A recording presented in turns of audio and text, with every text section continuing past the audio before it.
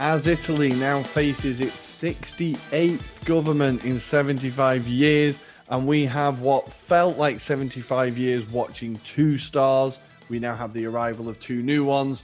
Welcome to the Anglo-Italian Pod. My name is Rory Criscuolo. You can follow us on Twitter at Italian Anglo Pod. You almost messed it up. And I'm Tommaso Adami, and you can find us on Instagram at Anglo-Italian Pod. Rory, buddy, how are you doing? Every time I nearly get the Twitter handle wrong. This time I got it wrong. At Italian Anglo Pod, guys. Still not getting it. Tommy, I am good. I'm all right. Arsenal have just kicked off, and I've not checked the score yet, but I'm feeling okay because I've not checked the score yet. Tommy, how are you? I'm doing good. I'm doing actually very, very good. And I always repeat the same thing, but no, I'm happy to be here. I'm a little nervous for the weekend's clash, the Milan Derby. We shall see how that one goes, but overall, I'm doing just great. Rory, what are we looking at in our episode today? So this week we have a lot. We are going to be doing our first Champions League roundup for what feels like a good while. Some great games, some great individual performances, and some intriguing setups for second leg. So I'm excited about that. We'll then be taking you to the now customary Who Am I quiz. Can I trip up Tommy, or is he going to outfox me in the box? We shall find out. And then we have an interview, and we're very excited about this interview. It is the author, traveller, football fanatic, all-round nice guy, Paul Watson. He will be telling us about his adventures within football and the outposts he has found himself at and challenges he has faced. Guys, if you're tired of quarantine and not traveling, we're going to make you travel today. I'll just tell you that we're going to travel to a remote island of the Pacific Ocean and to the wind-swept plains of Central Asia. Are you ready for that? You better be. Bring your coat, it gets fucking cold. But now it's time for the Who Am I quiz. Tommy, let's quiz.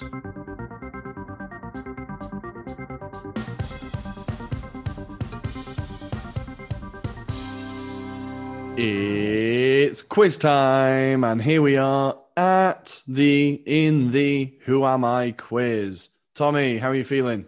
I'm feeling readier than ever. No, I'm not. But this quiz secretly deep down scares me. There has not been a clear winner so far, and I kind of want to be the first one, but I don't know if I got what it takes. We'll see. Well, we're about to find out, Tommy. Because I've been messaging friends all week, and they've been like, "You're not very good at this quiz, are you?" Like, no, I don't think I am. I'm pretty terrible at it. You want to remind the rules to our new listeners? So the rules are: we describe a player, and we talk. The things we use to describe them are the club they spent the shortest amount of time at, their number of caps and goals for their country, their number of goals in their entire career, and 3 of their teammates. Let's go. I'm listening. Tommy, this player, he spent the least amount of time at Kaiserslautern. What? Kaiserslautern? Kaiserslautern. The infamous Kaiserslautern, whatever. I believe they used to be good, but I don't know. He spent his least time at Kaiserslautern. He has 98 caps for his country, scoring 42 goals. That's a tally for you. Nice. He has 159 goals in his career in total. Okay. And he has played with the likes of Roy Mackay. Do you remember that guy? Not really, no. No? Oh my God, that guy was lethal. Anyway, Claude Makelele. I do remember that guy. And Ricardo Quaresma. Ooh, la, la, la, la, la, la. Okay, so off the top of my head, we're talking about an offensive midfielder / striker, because 98 appearances and 42 goals for his home country. That sounds like an important tally. I actually, as I'm repeating it, I'm thinking only of a striker. The Makelele hint, I'm thinking of Chelsea, of course. That's the team that I associate the most to Claude Makelele. And then the Quaresma hint. Quaresma has been around for quite some time. So He's still playing, and he's been around for a good 15, 16 years. So it's a tricky hint because it could be, but you did tell them in the chronological order, yeah? Yes. Okay. So that's the least convincing yes ever, but I'm pretty sure it's a yes. Yeah. Okay. It's and the first hint you gave me, Roy McCoy? Roy Mackay. I don't remember. Do you remember it? So I don't want to give too much away, but he had a really good strike partnership with another very with the Argentinian guy in Deportivo. But anyway, I can't remember his name now.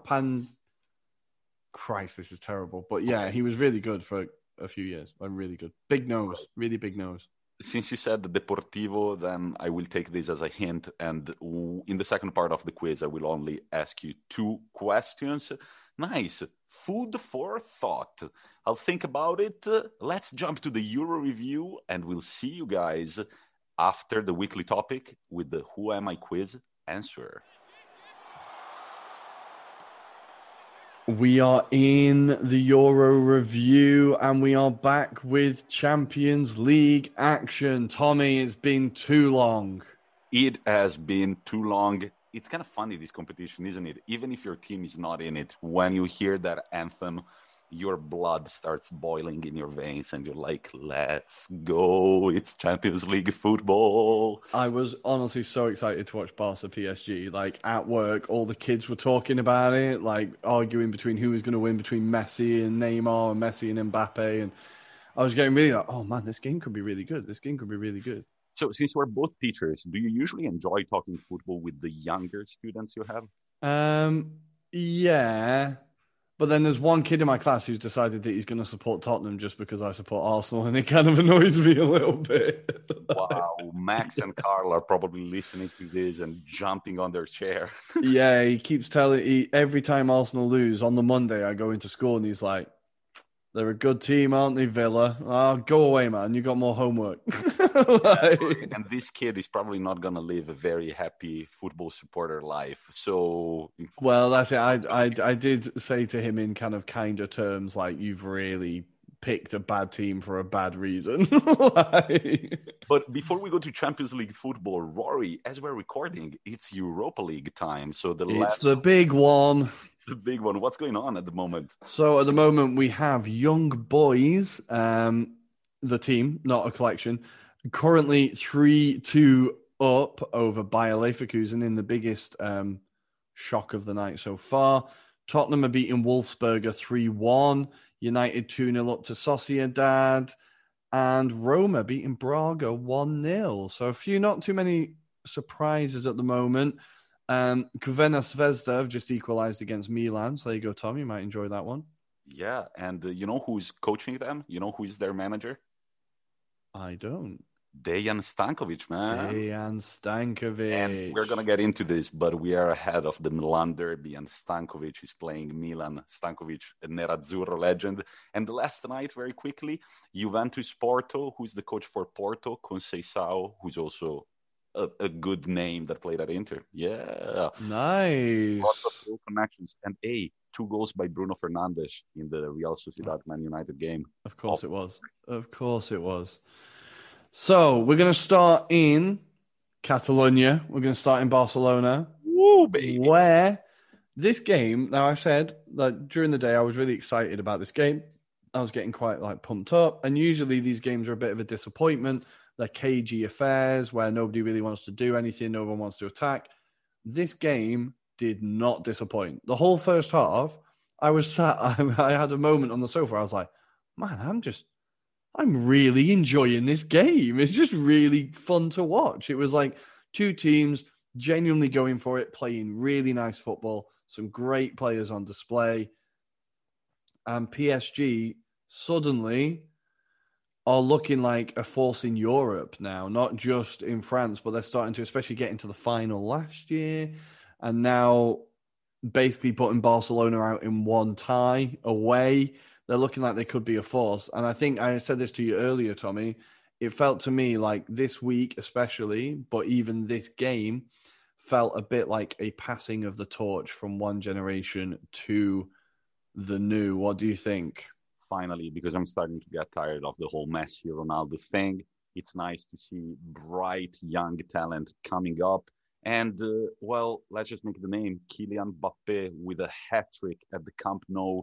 Not many people have done it. One of them, notably, Andriy Shevchenko, when he was playing at Dynamo Kiev. Okay, right now there are no fans. Barcelona are going through quite a few hardships. So maybe it's not as intense as Shevchenko's, hat trick, but still, this kid, the thing that amazes me about this type of talent is that we've been talking about this kid since he was at Monaco. And I always put myself in the guy's shoes, too much pressure around me at the moment.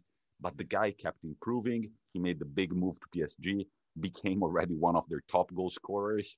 And he doesn't seem intended to leave as of now. We'll get to that later.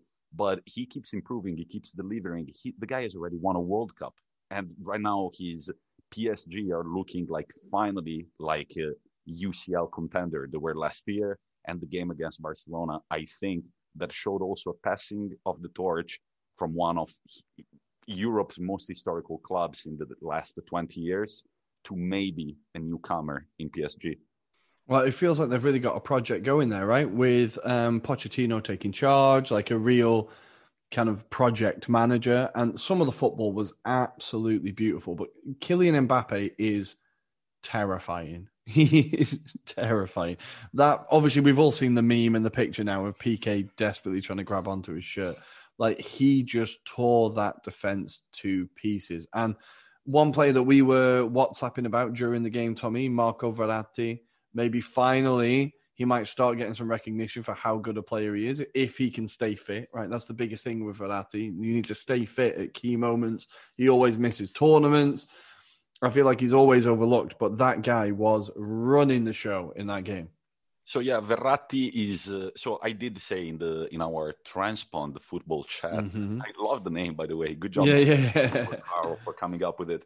But Verratti is not actually overlooked. Like everybody in Italy knows that he's a class midfielder.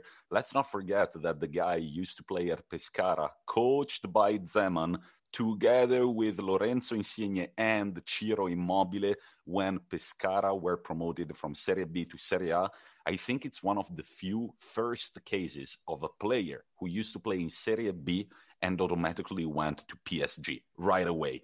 So Insigne went to Napoli. Immobile, I believe, went to Genoa at first, yes, if I'm not mistaken. And Verratti, there were the top European clubs behind him. So Barcelona, Real Madrid, PSG, and PSG snatched him. He's been there. I mean, he's already a club regular, a club legend, kind of. He's been there since 2014, if I'm not mistaken. And the last time he was at the Nou Camp, I remember he nutmegged a certain Andres Iniesta. And in the game, and then we interviewed Filippo Giovagnoli, the head coach for Dundalk FC, and he said that in his ideal team, he would put him at central midfield. And in the game against Barcelona, you kind of see the importance of such a player that can defensively help the team, get the ball in front of the box, get rid of one or two players, and sort of like start the attacking maneuver of the team.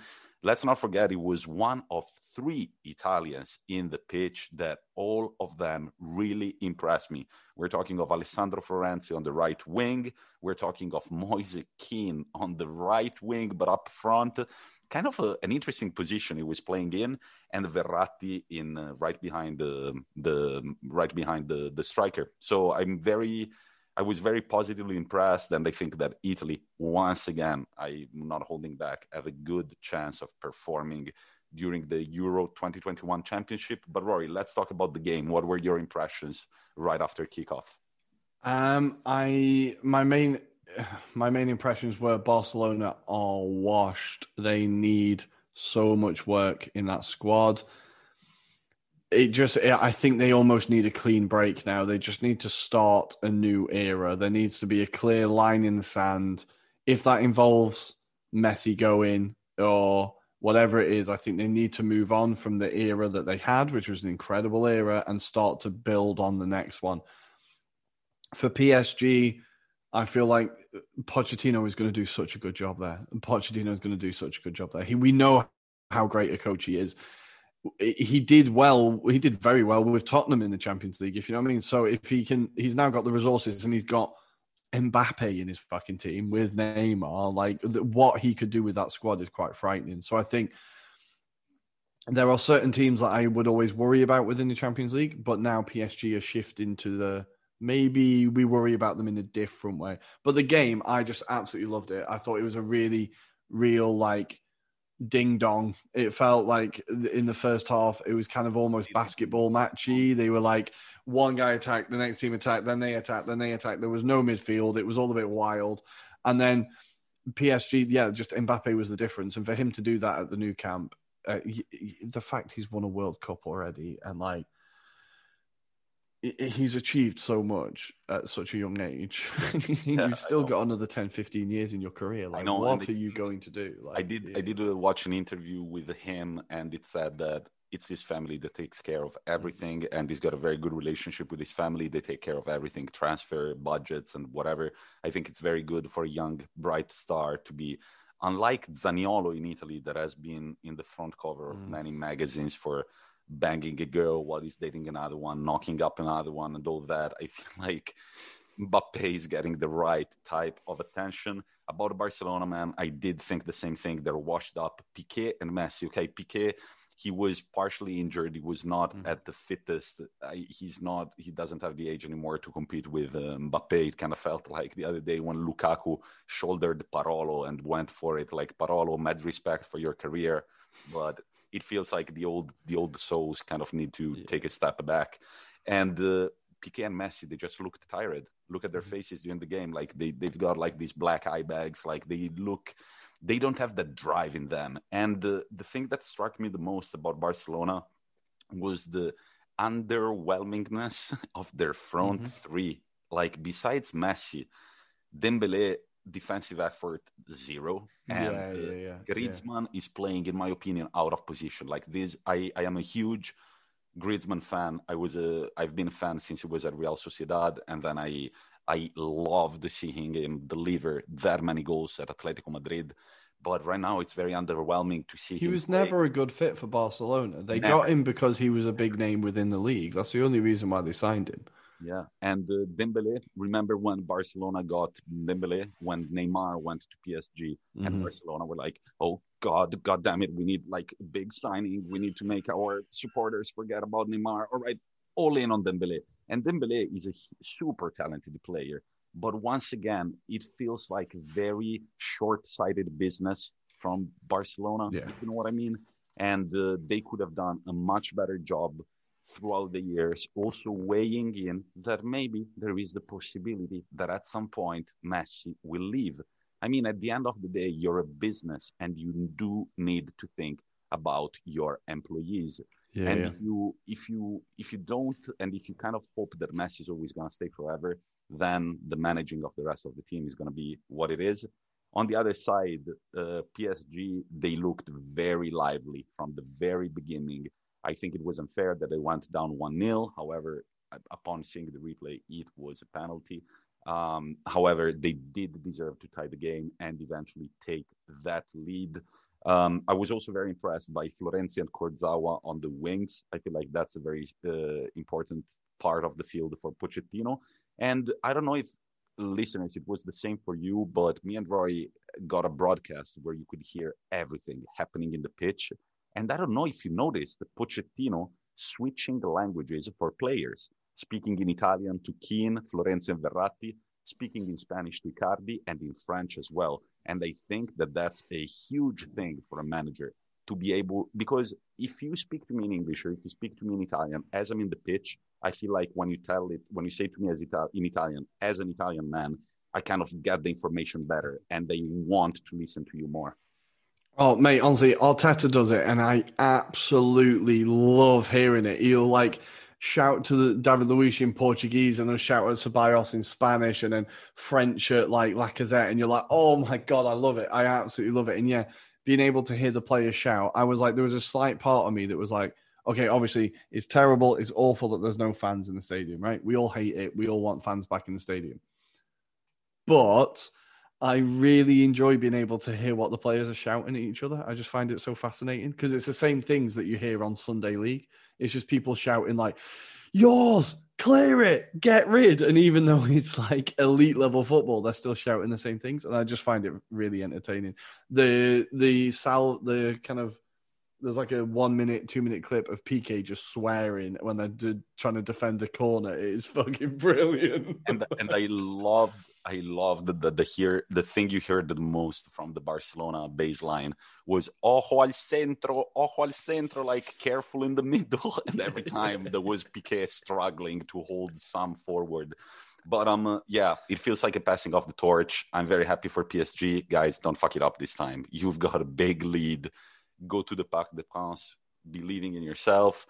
You have more than 1 foot to the quarterfinals. Now, I don't want to jinx it. I'm not usually a fan of these superstar teams, but I've got to get a liking for PSG at the end of the day. And I love that I love that I'm kind of seeing Mbappe's career from the very beginning, like growing, and I will be able to tell my kids like that I've seen him from the very beginnings. But on the same night in Germany, what happened, Roy? Did you see this result coming? So I did. Well, no, not really. Did I see Liverpool winning this? No, I feel like if we looked back on our Beauty of a Monday broadcast, I'm pretty sure that I talked about how Leipzig were going to win this game. But Liverpool did it 2-0. Salah and Mane, the usual suspects. And from what I saw, it was a fairly comfortable performance from Liverpool. Kabak, the guy they've just got on loan from Schalke, the young Turkish guy, had a very good game. And things are starting to look a bit rosier for Liverpool, I suppose, before the derby this weekend. For Leipzig, Upamecano, the man of the moment, had an absolute stinker and kept giving the ball away, was passing the ball to Liverpool players constantly. And this is something that I was talking about it with Chris, and we were talking about, he was like, has this guy seriously gone to Bayern Munich? Like, he's been terrible. I was like, well, whenever I've seen him, he does drop a clanger, but he's also a very young centre-back. This is what happens. But with Leipzig, I feel like you're kind of always prone to that because their focus is so much on producing young talent and like developing young talent that, yeah, every so often they'll have a good team, but sometimes the naivety or the lack of experience will be found out. And I think maybe that's what happened with Liverpool. But that's a much-needed win for Jurgen Klopp. A bit more belief around the camp, I imagine. Yeah, the first goal, I really felt bad for it. Sabitzer, Leipzig captain. The guy has been at Leipzig for so long, and he's one of their key players. He performed really well in last year's Champions League, and he gave the ball away in a very poor fashion for Salah's first goal. And the moment, I don't know if you noticed this, I kind of rewatched it over and over again because you see how bad he feels about it. He makes the wrong pass and sees Salah get the ball, and instantly he puts a hand to his temple, starts running, and then he puts 2 hands as he's still running. And when he sees Salah scoring, he just puts both hands over his face and he's like, man, I am not supposed to be doing this. And there is that feeling that when you give Liverpool that away goal, it's going to go one way. So it's a big win. This is the thing about the Champions League. Every goal counts. And the 2-0 away win, so difficult to overturn. So difficult to overturn unless you're not Liverpool and that night. Yeah, it's not that night in Anfield, right? I feel like, yeah, this should be now for Liverpool, especially with both the games being played in neutral venues. I think it does make a difference. And I do think that it comes to a point where it doesn't matter if the win is a 4-0 win, if it's a 2-0 win or a 1-0 win. Liverpool needed a win for their confidence to be like, all right, we can keep going this season. We don't have the league anymore, which is pretty clear by now, but we can still perform in this competition, which we won 2 years ago. So that's nice to see. And also for Klopp, who's recently lost his mother, wasn't even able to go to the funerals. It feels like after all the scrutiny and bad luck that he's been exposed to, I feel like it feels good to see him win against the coach that many people say is the new Klopp. Is the next Klopp, exactly, yeah. And we all love, I think even rival fans will begrudgingly, even United fans will begrudgingly say they like Klopp, right? He's a charismatic guy. He's a nice guy. He just seems like someone you'd love to have a beer with. And I think we want to see that Klopp come back, right? The guy who's making jokes. And look, it's a big win for them. It's the last thing Everton fans would have wanted to see before the derby. I think they would have quite liked the misery to be piled on before their game. But yeah, Liverpool should be through, I think. They've got enough experience in that squad to be able to see it through.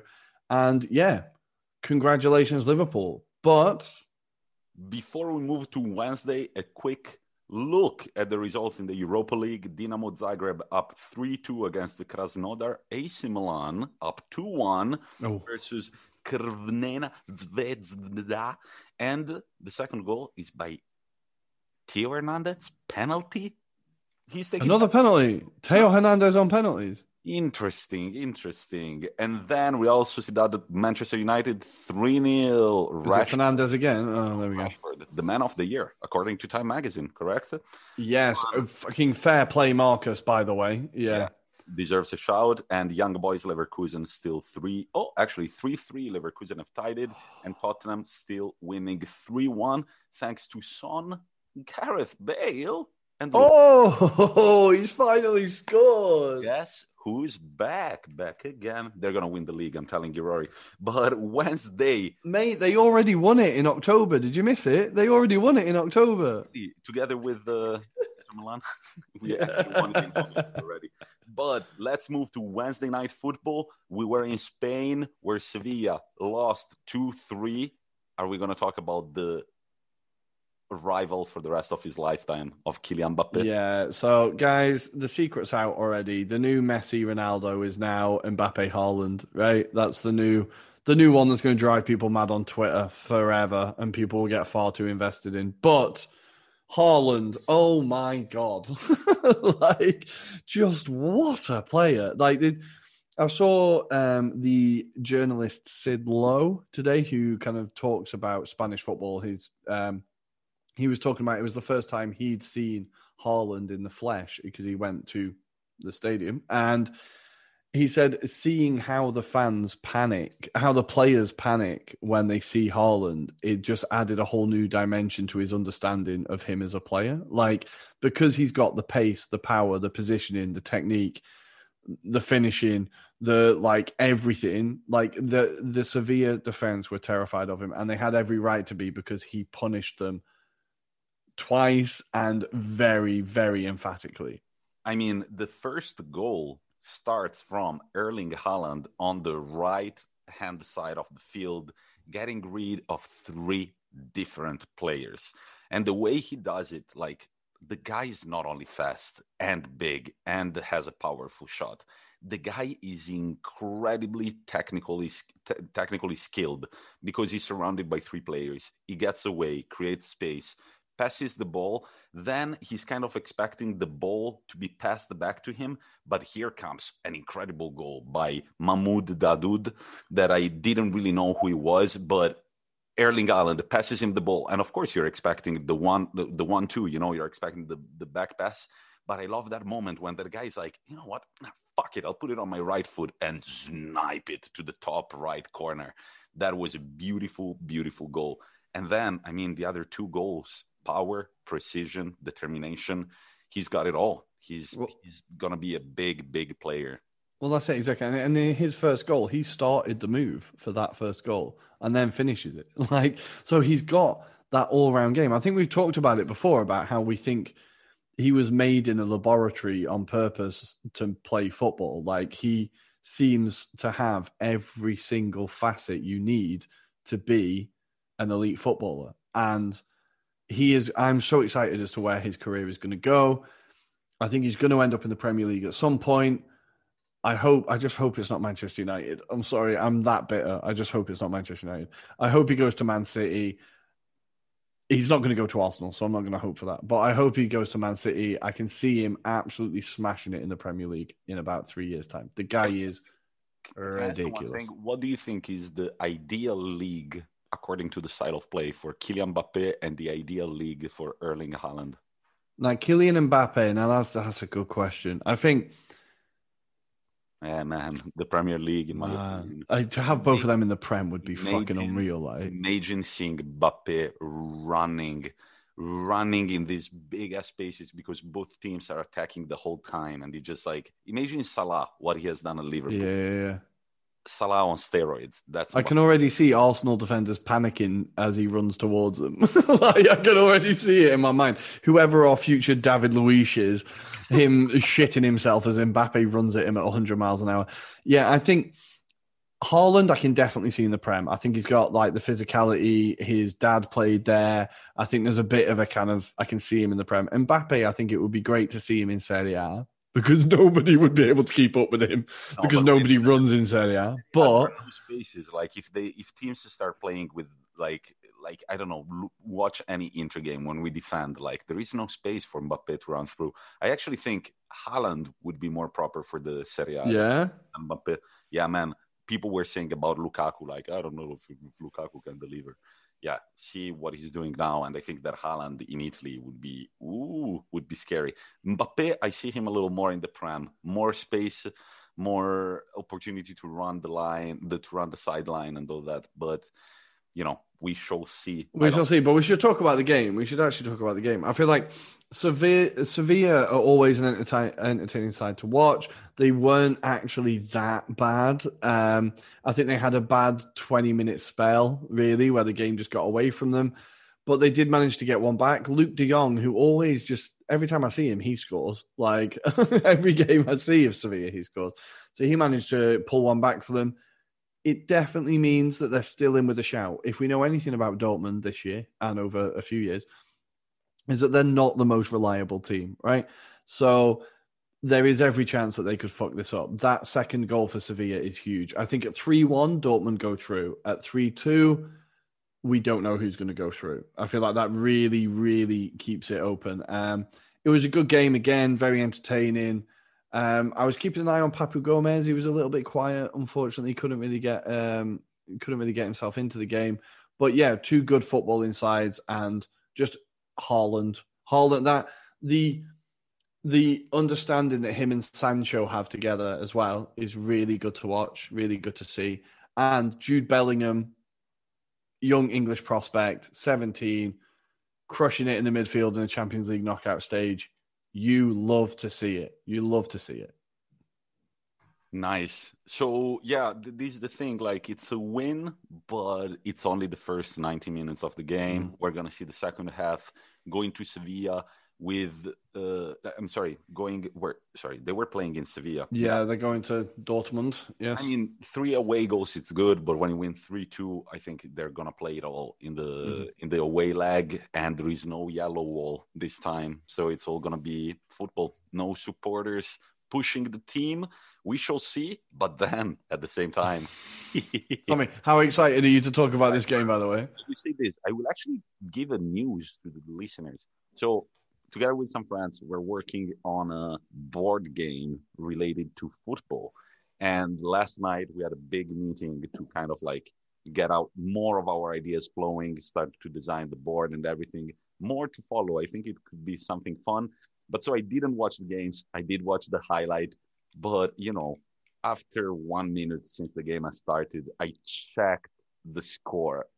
And they were already up 1-0, and they didn't see it coming. And they, like Michael, my friend, you've seen him already. You've heard him in the pod already. He's a hardcore Inter Milan fan. He was speaking about the board game, but I started smiling, and I was like, I'm sorry, Michael, I really have to interrupt you. Look at this. They're already 1-0 down. Okay, I did not watch the game. Rory, I know you had the double screen action going. Tell me about it. Well, I was just really impressed by Porto. I was just really, I think I was kind of talking them down previously and saying, they're always in the knockout round, but then they never really go much further.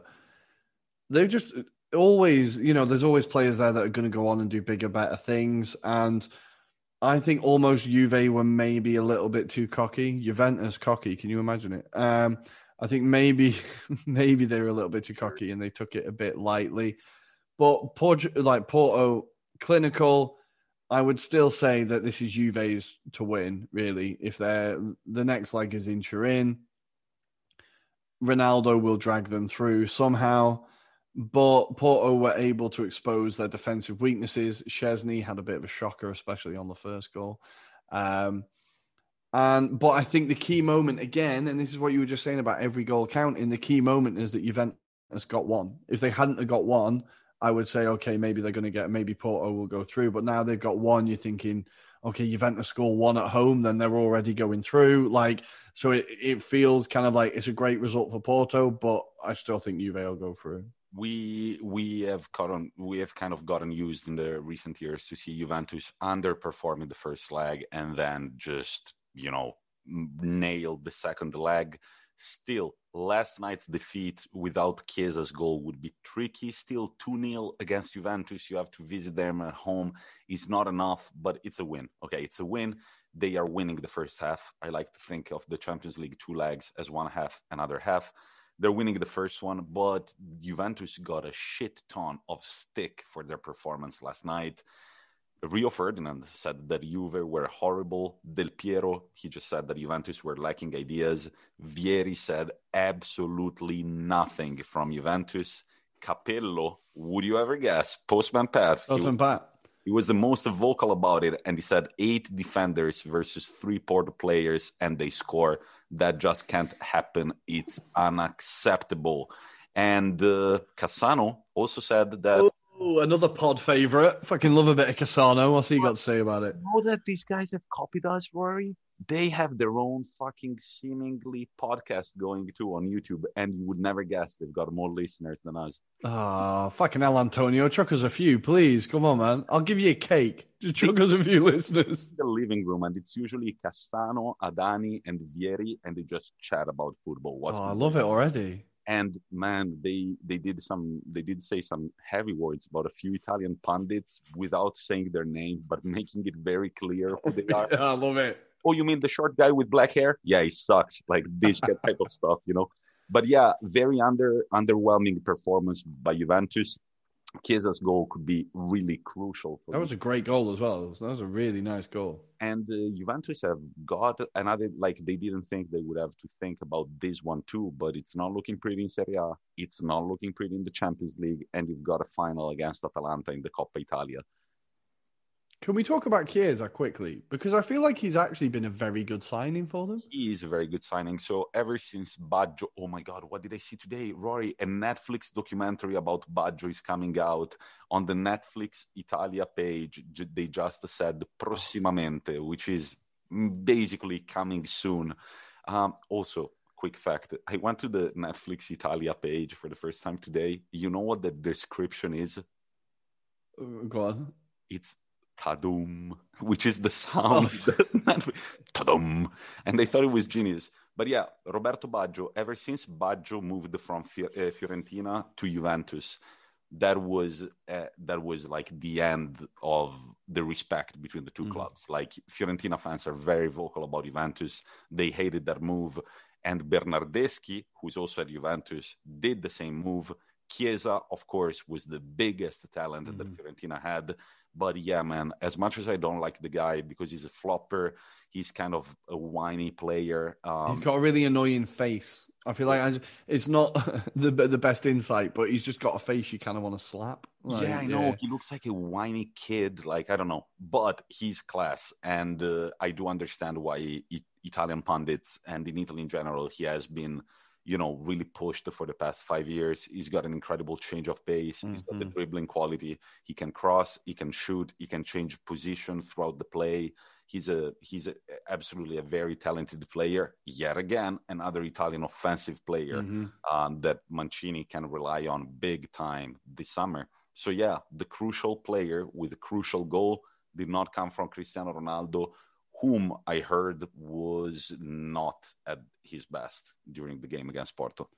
Well, he is mortal. It will happen every so often, I suppose. But yeah, just because every time I see Chiesa, he pops up with something and he gets, or it always seems like the late winner or the key goal is scored by him. So I think, especially at the beginning of the season, I heard a lot of people talking about how that could potentially be a big flop of the transfer. And maybe like don't get him in your fantasy team because he's never going to play or whatever. And then all of a sudden this season, he's been one of their best players. So fair play, Federico, not Enrico. That's his dad, right? Federico. He's dead.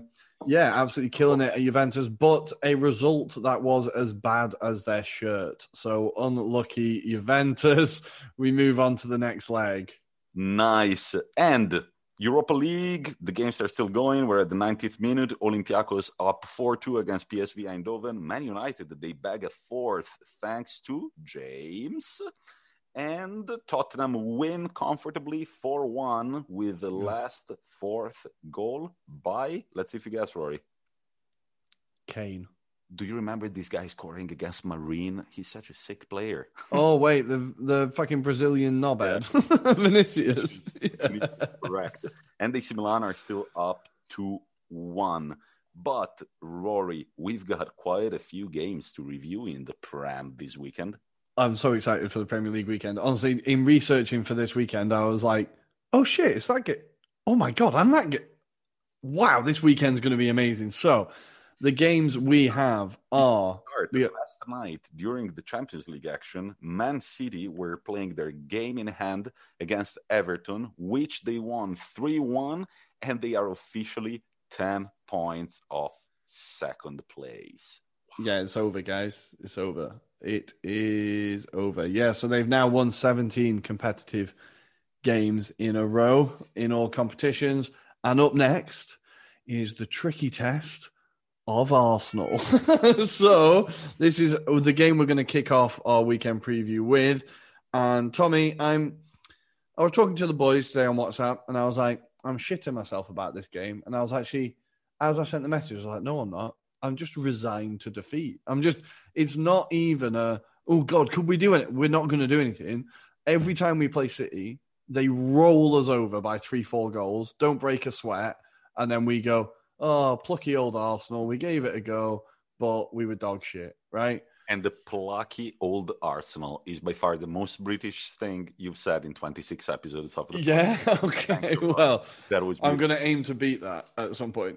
Spiffing. There you go. That's no one.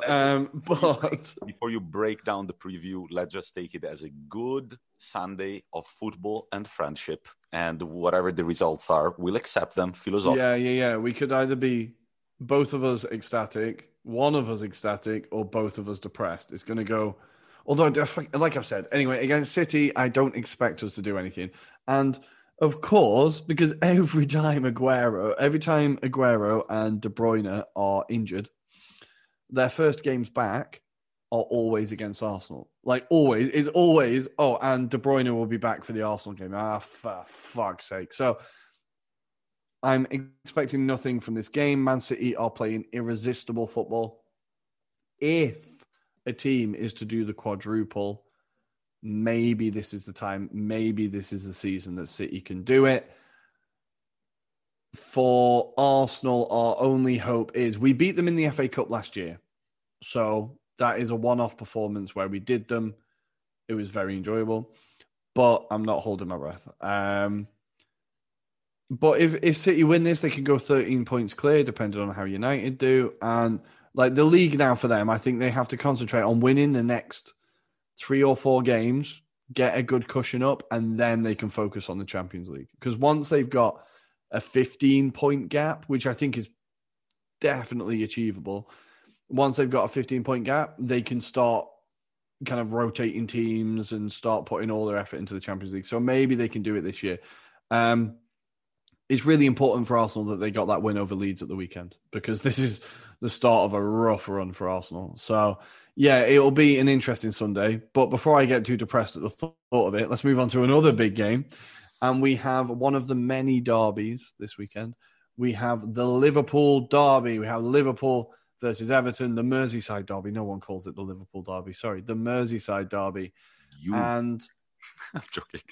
And again, this is it could be a good time for Everton to face Liverpool. So I was researching their results, and the last time Everton beat Liverpool, Tommy, what year do you think it was?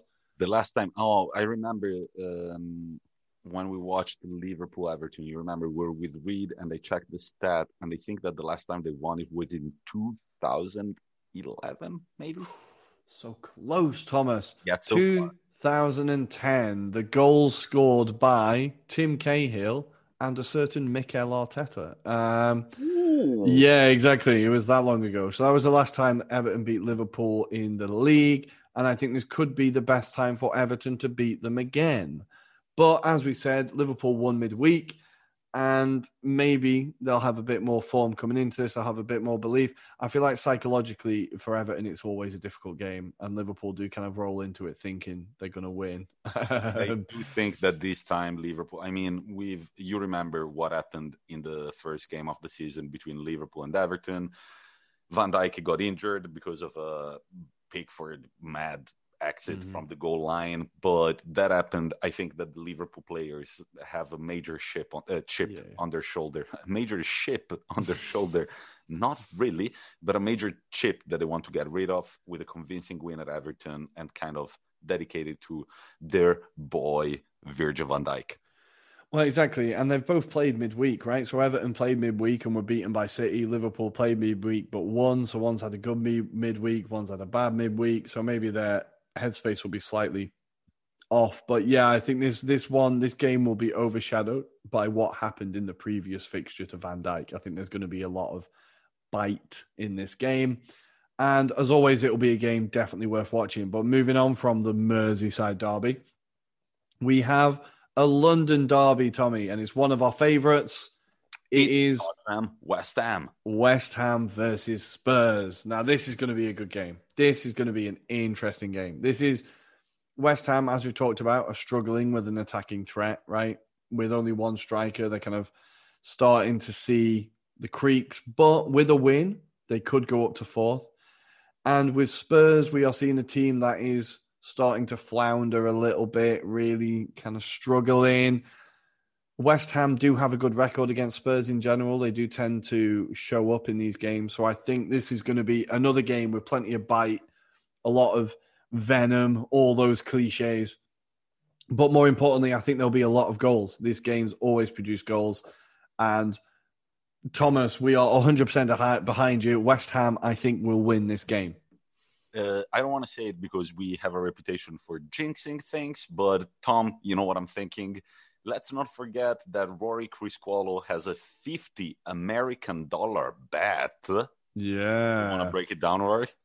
So I have been tricked by my own self into placing a bet on who finishes higher, Arsenal or Spurs. Now, I said on Monday, amongst all the madness that took place on Monday, I said at some point, Arsenal will definitely finish above Spurs this year. I am going to stick with that statement, and I'm going to take the €50 when it arrives. I'm pretty confident about it, honestly. I'm like really, really confident.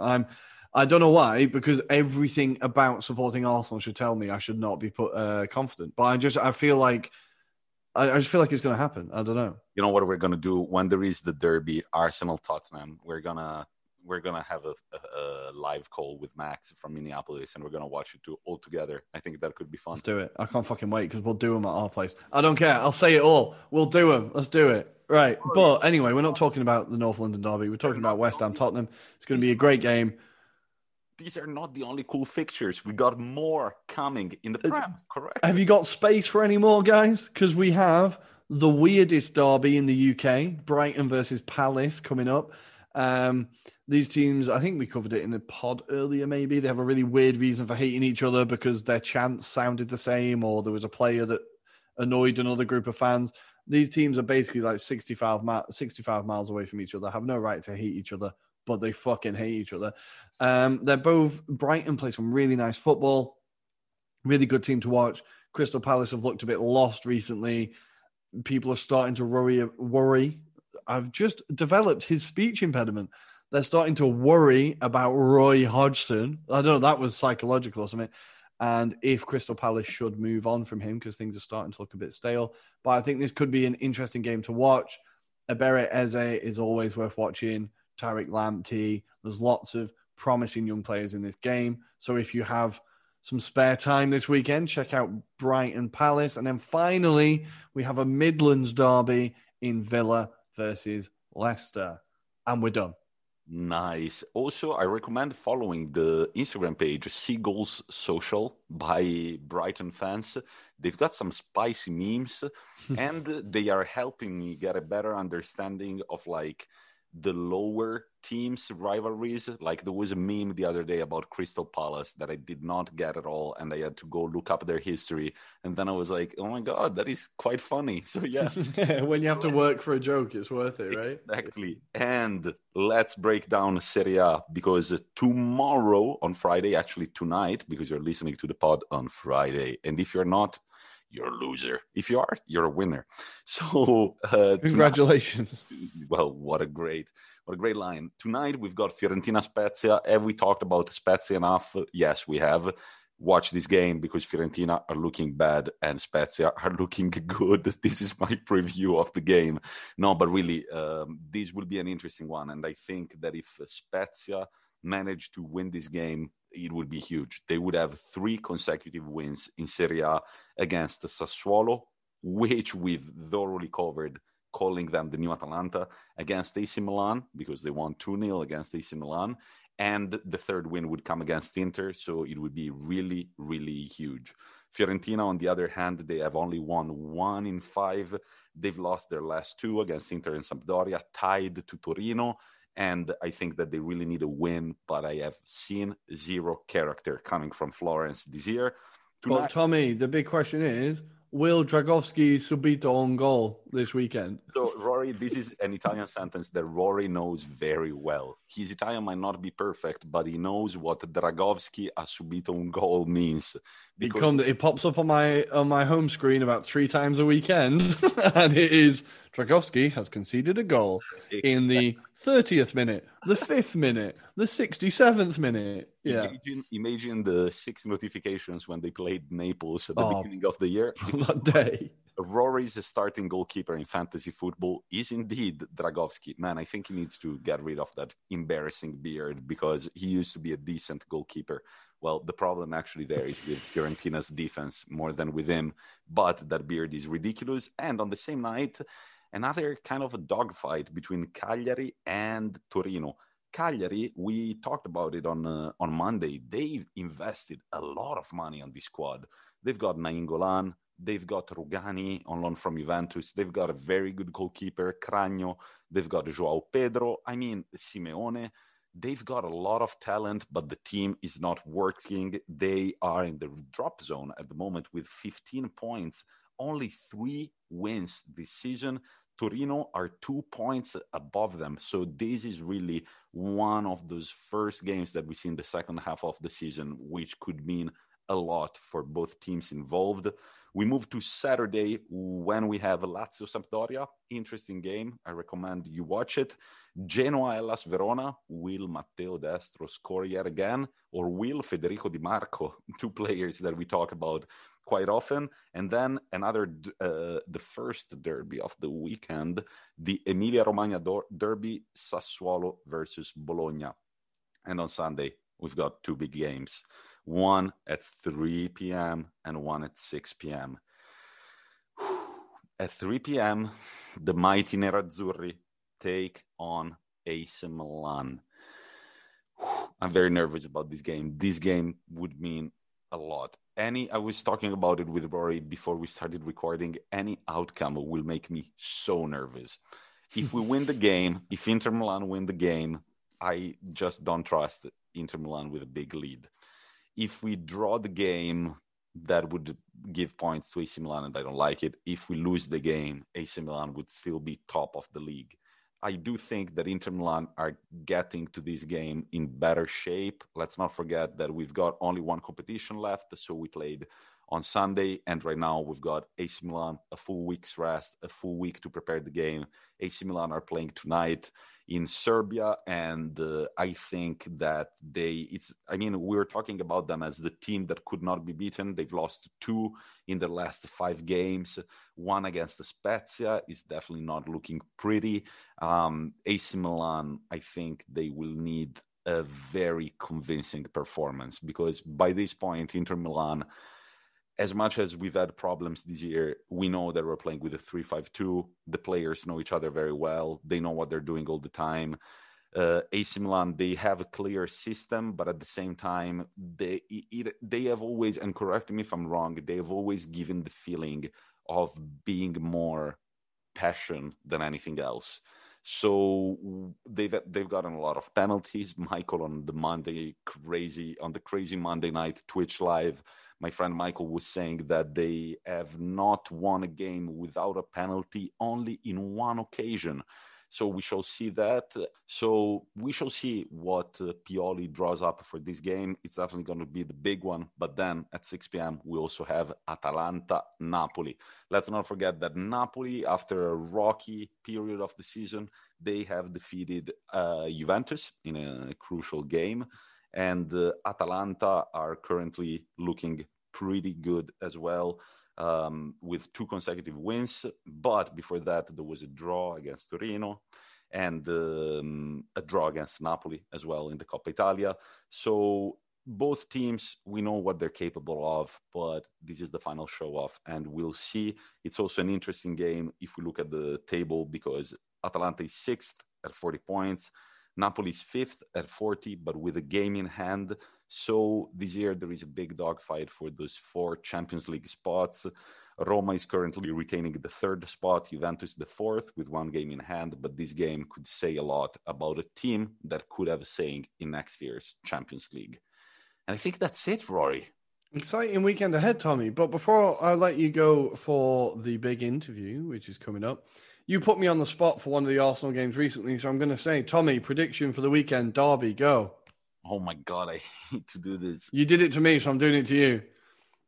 All right. I'm closing my eyes and I'm picturing AC Milan 1, Inter Milan 4.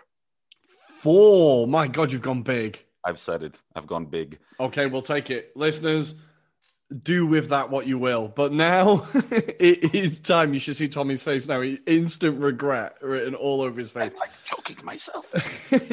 But now we have time for another great guest that we've managed to get onto the show. And this guy is an author. He has coached a national team. He has set up leagues in different countries. He is doing charity work for football. He is highlighting big problems within the game. His name is Paul Watson. He wrote the book Up Pompeii, and he's coming up next. Listen to this guy. His life is fascinating. Can I say one last thing?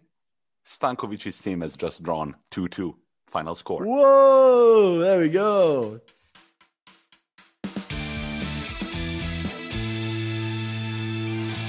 Welcome, listeners. We're here for the big interview this week, and we are joined by Paul Watson, who is an author of a book I read quite a while ago and I've recently reread called Up Pompeii, and he is a world traveller, football fanatic. Paul, how are you today? You okay? Good, yeah, good. I'm glad this is a big interview.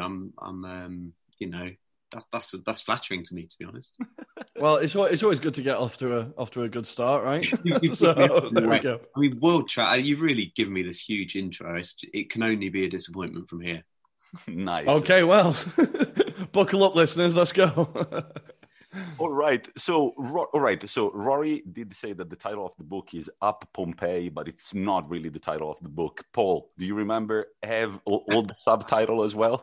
Is it bad that I've been asked this before on the spot, and I always forget the title of my own book, the subtitle, because basically it was called Up Pompeii, and actually I didn't come up with that title. The publisher came up with it because it's a pun on a film that was around when I was sort of minus 30 or something. So yeah. I had no idea what it was. There's a film called Up Pompeii, obviously, Pompeii.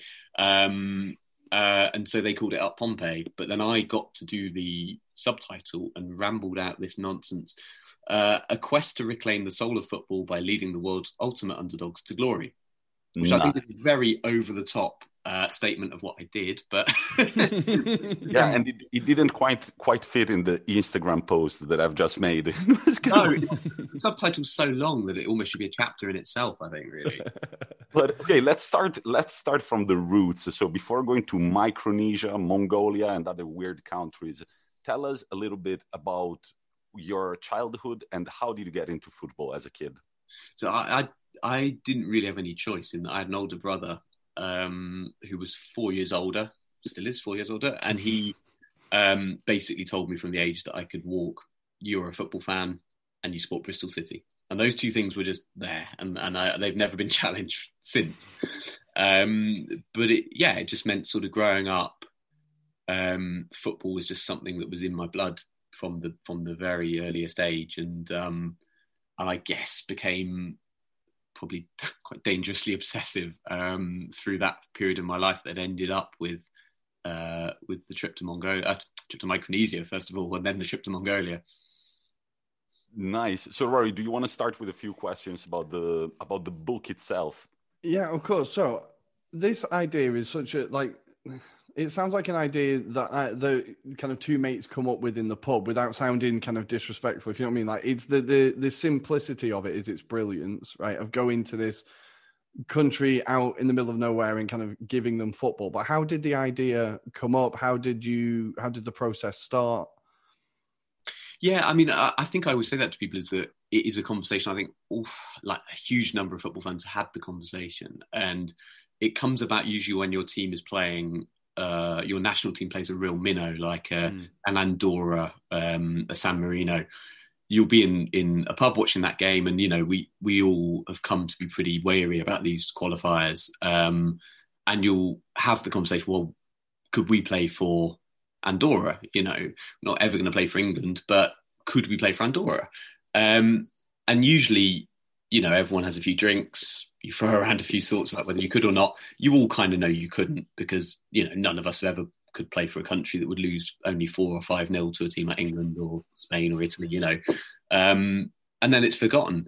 But me and my mate Matt had this conversation, exactly this conversation, when England played Andorra in 2007, I think it was, or 2008 actually. And then we just took it to its very logical and illogical conclusion of going down the entire FIFA rankings and working out whether we could play for any team. Because obviously, even though San Marino and in the past Andorra, we're going back quite a while now, were always towards the bottom of the world rankings because they couldn't play anyone, couldn't beat anyone because they were playing really high level teams. There were also a lot worse teams than them, because San Marino have to play Germany, whereas Turks and Caicos don't have to play Germany. So there was always this sense of, well, Europe isn't where you would go. Yeah. We just went all the way down the rankings and took it to its conclusion, which was that we got to Montserrat, who at the time were the worst team, I think, or maybe Bhutan were around that level. Okay. And we were still finding players that were better than us, like distinctly better than us. Montserrat had, I think, a 40-year-old Rule Fox, ex-Spurs player still. Wow. That's a name I've not heard in a while. I think he might have been coaching by that point, but whichever way, we thought that in a weird world where me and Matt pitch up to Montserrat's training camp, we'll be found out pretty fast that we are much worse than these players. So we got there, and it was then that we found the non-FIFA rankings. We'd never heard of non-FIFA football, and that was the turning point. I think we turned this thing, one of the turning points that turned this from a stupid pub idea to something that would dictate the next few years of our lives, I suppose. So how does it work? You get to the non-FIFA rankings and you keep digging and digging and digging. And if they're non-FIFA rankings, who is making them?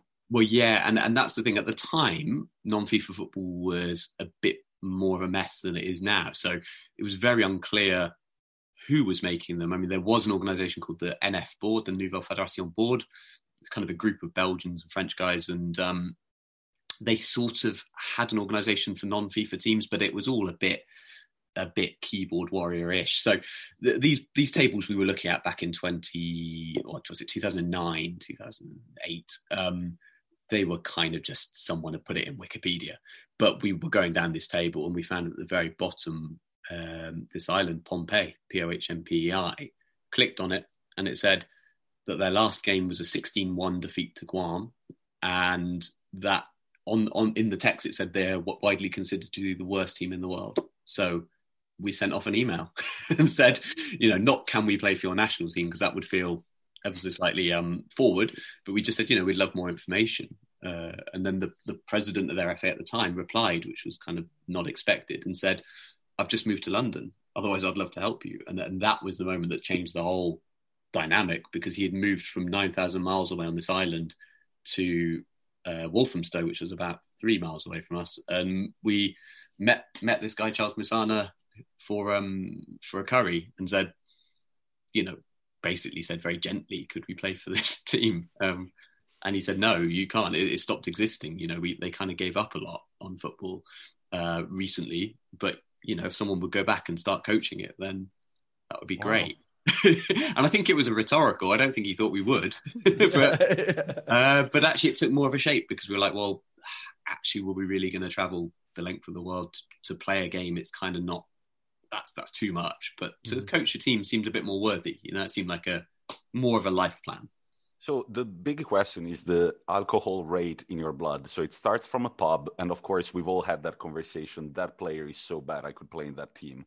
So at this point, when you open up the map of, because that's what I had to do too, Guam and Pompeii, at that moment, I'm assuming you had recovered from the night out, you were clear-minded, you were sober. Were you actually believing that somebody would respond to your email and that you would set off to Micronesia on a plane? No, and I never expected anyone to reply to the email. And then there were many stages throughout this process that I thought the idea was just pushed aside, and we thought, well, that's done now. But the fact it bounced back was because I had a job I wasn't particularly enjoying.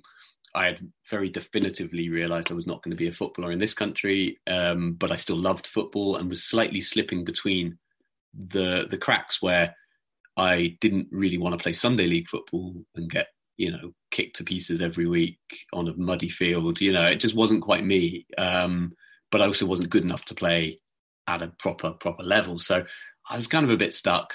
And then this moment when we met Charles, who said, I've tried to help develop football there for 20 years. Would someone go out and do it? Well, I was like, well, at the age of 25, job you don't like, it's not, it didn't feel like a massive step at that point. Yeah, well, if you've not got like many reasons to stay, or if there's not a job holding you back, then why not? That's what your 20s are for, right? I think, to go out and explore and have adventures and stuff. But so let's move forward to the actual. So first, for one, how do you get to Pompeii, right? How do you get there? And then when you get there, what were your first impressions of the island, the people, the lifestyle? How big a culture shock was it? So you're getting there, it's 25 hours of flying, about 36 hours door to door. So you go, in those days we went London, Dubai, Manila, Guam, Chuuk, Pompeii. So it was a big old journey, it's a big thing. And we went first off with Charles Musana. He went back with us to this guy. He wanted to introduce us to everyone there who would be important in our football journey. And you first get there. It's the third. Well, I don't know. It's in the most wet places on Earth. So it rains just huge amounts. It's also very hot all the time. So it's this like tropical, very, very green island, which in some ways is really, it's like paradise. There are aspects that are incredible and beautiful. From football terms, it's completely unworkable. We got there and the pitch is flooded, as it almost always was, to the point where a ball couldn't bounce at any time. And the pitch is a toad habitat, so there's toads hopping everywhere, and there's only one goal net. And so, you get there and you immediately are like, okay, these things you look at on Wikipedia and think, how bad can it be? Yeah, they can be quite difficult to overcome. So how do you overcome that kind of, like, when you get there and there's one goal and the field is unplayable? What's your first step of, like, who do you call, or is it just right? We need to make goalposts ourselves. Like, what's the? I think that kind of aspect wasn't the major consideration. So the first time we were thinking, is there the interest here? Are there players? Because there's no point just going out there and doing this for your own benefit. Yeah. And eventually there were at first maybe 10, 15 players that would come down regularly and play. And they were at very, very different stages. Some of them had trained obviously in the past under Charles and were really, decent players. Mm-hmm. Some of them had never really played a formal game of football before. So it was a real mix. And what we really focused on initially was just trying to get people to come and play. And what happened, I think, really was just that people would see this going on, because the football field is actually a place people walk around for exercise. It's like walking around the track. There's a running track around it. Sort of think about like an Italia 90 stadium. It's got a you know, it's got a rotten old running track that like rots in the rain, and it's got these like big old stands. So what would happen is people walk around that running track for exercise on the island, because there's not a lot of places to go for that. And so people would see us playing football, and then they would either come and play themselves, or they'd tell someone else, and word gets around very fast. So it did grow. But the biggest thing that really started the process moving was, first of all, meeting a guy called Dilshan, who was Sri Lankan but had lived in Pompeii 15 years. He was only he was in his early 20s, or so. You know, he'd lived there basically his whole adult life, his whole grown up life had been there. And he was a brilliant footballer and really passionate about it, and was coaching some of the kids.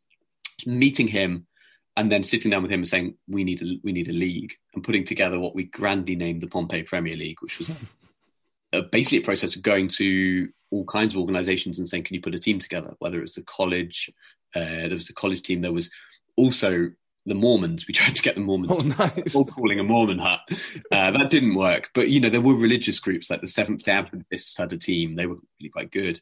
Foul, but they were good. And International FC was just any foreign person on the island who could play, including myself. So we built this 5-team league, and that was the real launch pad, because at first we had to teach the rules as we went along, but eventually then the players became the officials, and then it really kick-started something. So you didn't have referees for the games? No, I used to referee all the games at the start, even though I'm a terrible referee, but I used to referee the games. And then we had me with 2 linesmen who were Pompeian, and then eventually one of those linesmen will become the referee for the net. So we kind of trained up as we went along, and over the course of this league, it really did catch in that way, and that by the end, local people were really actually, no one wanted to be a linesman because no one ever does, but local people were happy to do the roles and confident enough, and they would give each other stick like we always would here, but there was a sense that they could manage the games themselves, which was obviously really important. The only thing was, we had to learn this the hard way. Everyone is always late for everything. So you set a kickoff time for 6:00, both teams will turn up at 7. So nice. But that kind of sounds similar to being in Italy, so I think that's not just a Pompeian thing. We took a stage beyond even it, in that then we would set the kickoff time an hour earlier than we actually wanted them, and they catch on to that, so they start coming 2 hours late, and it just became this arms race.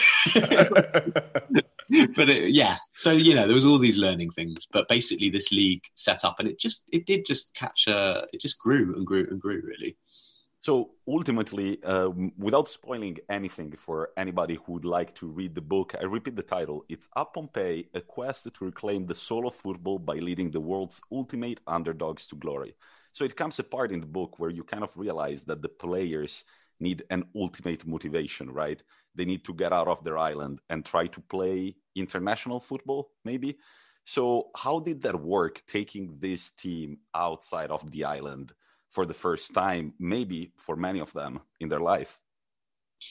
Yeah, I mean, it was a long process. So once we got the league playing, and then we basically started training up the keenest and brightest players in separate training sessions, and we would make those more formal, and they would be slightly more elite geared training sessions. We did that for months, and we had no target, because we got to a point where we could play Pompeii versus what we dubbed the Island All-Stars, but it was literally any other foreigner on the island. And they weren't getting any challenge anymore. So we needed a target. And so the only island, or the only nation that was really accessible, is Guam.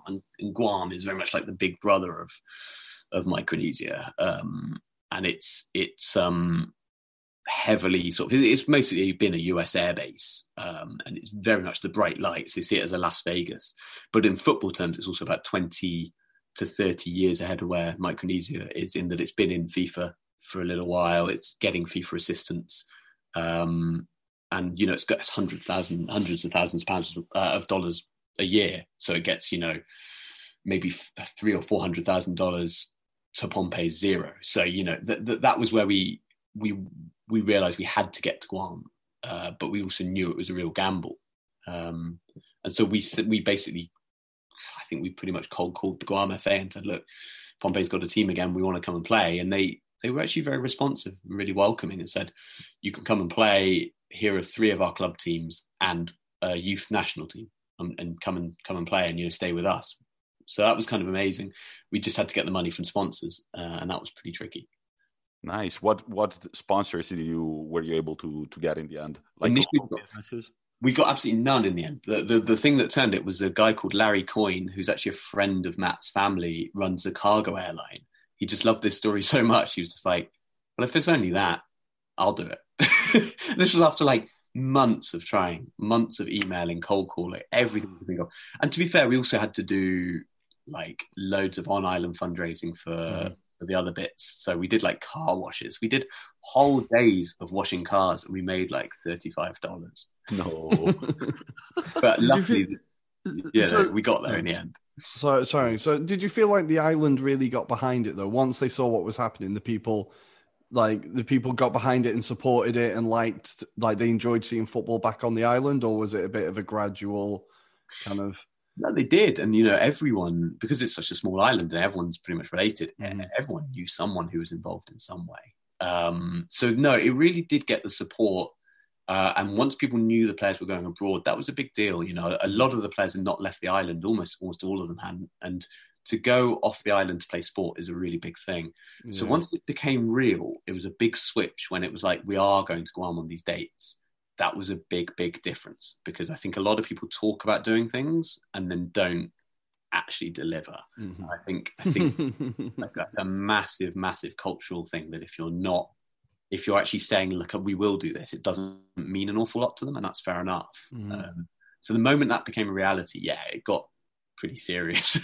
And, we had a lot of people at the airport saying bye to us and stuff like that. And the weight of responsibility on us suddenly became huge, because we didn't actually know for sure. We weren't just leading this team to demolition again. And then we're right back where we started, 16-1 defeat, and everyone comes back and doesn't really want to play again. So well, that must be quite a sobering moment when you see people when you see their expectations and they're seeing you off like a World Cup team. That must be quite a sobering moment, I suppose.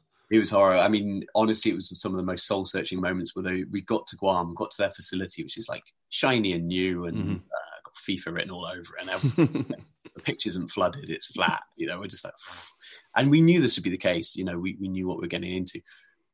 We're trying to project confidence around the players, but they're watching league games going on around them, and they're just, they're in awe because they've never seen. There's like 4 games going on at once. There's like people everywhere. It's like, oh my God, what are we doing? It's obviously me and Matt coaching the team. We basically had to project all this confidence, send the players. Luckily they stayed on in the facility so that we could keep them under lock and key. They, 16-year-olds, 17-year-olds who'd never been off the island, and they're on this like Sin City island of kept under lock and key to the very end. But we sent them off to bed, and we just sat there and we were just like, what have we done? Like, what if we lose 30-0? Like, because in those days, especially, it's just going back 10 years, you couldn't watch footage. Like now, I could get probably a Guam second division game and stream it if I wanted to, and I'd have a fair idea. At that time, we were going on absolutely nothing to know what, because we were so in isolation with our training and our games that we were just like, well, how do we know how we compare to a team in the Guam second division? We just don't know. So before we move on to the other very interesting chapters of your life, what do you think is the legacy that you left behind in Pompey? Oh, I've got to say, it's one of the greatest sadnesses of my life. In a way, we did leave a legacy, and in a way, I would have been so sad if I'd known when we left where they were now. So since we left. Our plan for leaving was basically, we need to leave. They need to become self-sufficient in what they're doing. So our players did basically learn to be the next generation of coaches, and they went back and they've done a great job of continuing. A lot of them have now left the island to go to the US to study or for get on with their lives. But there are still our players on that island coaching kids, which is great. But what never happened, which was something we had hoped we'd set in motion, was that the FA there would start to access funding from Oceania Football, or Asia Football, just someone. And they've gone through a very tedious decade of being messed around by Oceania and Asia Football Confederation. And it's a little complicated because Pohnpei is only one of the 4 islands that make up Micronesia, but they've gone in together to try and get funding, and they're still getting nothing. So in a way, I'm really proud that football continues to be played. It is growing, if anything, but I'm incredibly sad that when I left, I never thought 10 years on they wouldn't be getting a single penny of funding from anyone. It's just really tragic in its way. Can you think, in the context of what these islands are, some of the highest obesity rates in the world, very limited opportunities for children to sport, and you've got the game's governing body with billions to spend, and there's just nothing coming their way. There's really only just sort of problems. They just present them with administrative hurdles they can't get through, basically. Well, this is something, I don't know if you saw the documentary Last Goal Wins about the guys in American Samoa, where they go out and they're kind of facing the similar thing of like, they're just desperately trying to get a coach, trying to get balls, trying to get equipment, and FIFA, as you said, like to splash their names all over these brand new buildings, but they're also, there is always more they could be doing for these nations that there is. It's funny. Isn't it? It's funny. These Next Goal Wins is an amazing underdog story, and it's a brilliant documentary, I've got to say. But it's funny how that to us is the Giants. I mean, yeah, well, that's it. As I said it, I was like, American Samoa were actually like a fairly big island in terms of like islands, I suppose. Like, I mean, it's like they're struggling to get funding, but yeah, they still will be eligible for whatever it is, $150,000 to $200,000 a year. And when they do get a coach, that coach will be on $50,000, $60,000. Yeah. And it's like, yeah, admittedly, I really do think it's an amazing story. But what do you do if you're not even allowed that hurdle? Yeah. I think what's really interesting is you see places like the Cook Islands. And when the Cook Islands first started playing senior matches, they lost 30-0, 30, I don't know. They got absolutely demolished.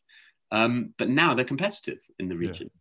And it's just that if you give people a chance, give them some funding, give them avenues to go down, that they can get there. There's no mystery to it.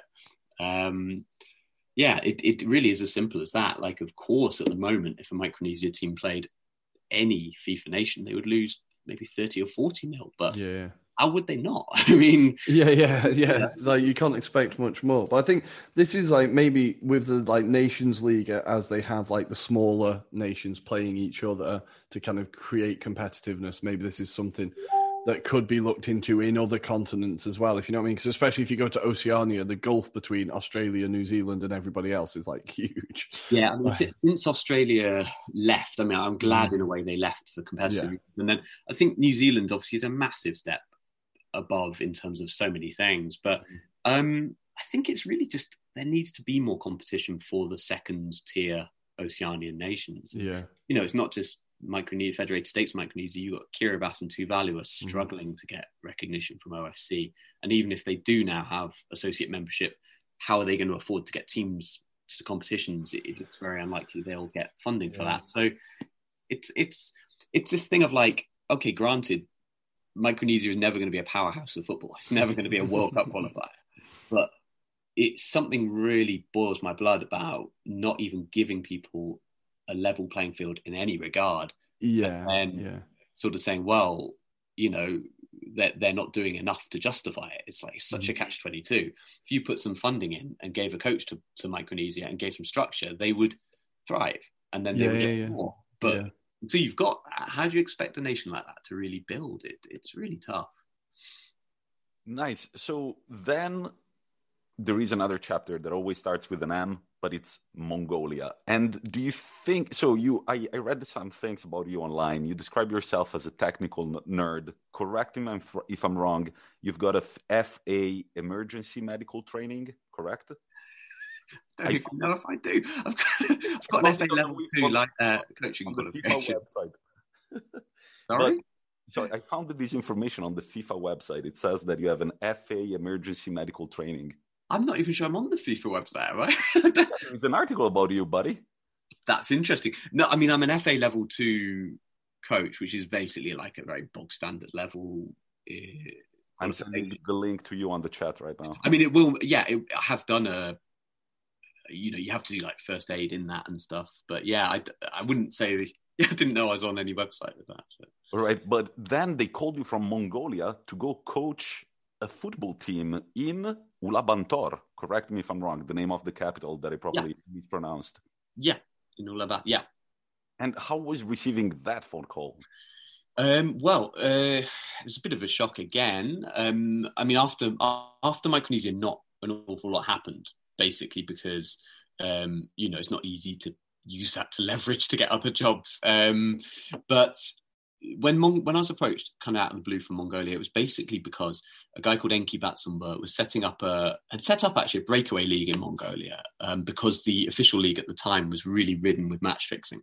And what he wanted was a foreign coach to come in and set up a sort of flagship team that was really focused on developing young talent, because most of the teams just brought in players and then, brought in foreigners, and then they would win the league and then the players would go.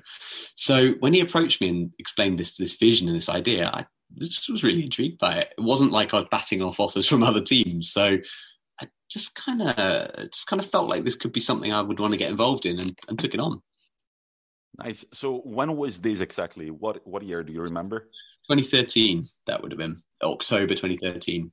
All right. So you just packed and left for Mongolia. At this point, what was your family asking you? Like, you go to Micronesia first, and then you go to Mongolia? Yeah. Why don't you take a trip to Wales and just chill next to us, right? I mean, my girlfriend, who's now my wife, was very supportive in the whole process. But it was like, I think it was, again, a sense of like, well, this is something I'm really passionate about. And there weren't really opportunities presenting themselves in this country at the time. And yeah, I think it was a sort of take it as it comes process. So I flew off to Ulaanbaatar in that October, and it was not, a lot of stuff was up in the air. The club that had just been set up seemingly had a sponsor, but it was a new club, so everything was a bit vague. And sure enough, when I got there, the sponsor had pulled out. It pulled out as I was mid-air, basically. So I got my flight paid for, arrived, and was told sponsors pulled out, and we had to rebuild everything from the ground up. Basically, we had just a name. We literally just had a name for the club, which was Bayangol, which is a region of the capital. And actually, the great thing, I got there and met Enki, who was the guy who'd approached me, and he said, things are not as they should be. This is bad. And said, but I've got a solution. I'm going to walk into a TV company's offices, and we're going to sell a reality TV show where you build the team. Perfect. But I was like, have you ever been... I'd been on the end of pitch meetings in the UK. It takes 6 months to even get a meeting. And then when you get one, it takes another 6 months to get a second one. I was like, what? And sure enough, he was like, nah, be fine. Without even a piece of paper in his hand, he just walked into the biggest TV channel in Mongolia, got a meeting with the head of development, like parading me like a sort of badge, I guess, just here's a foreign guy.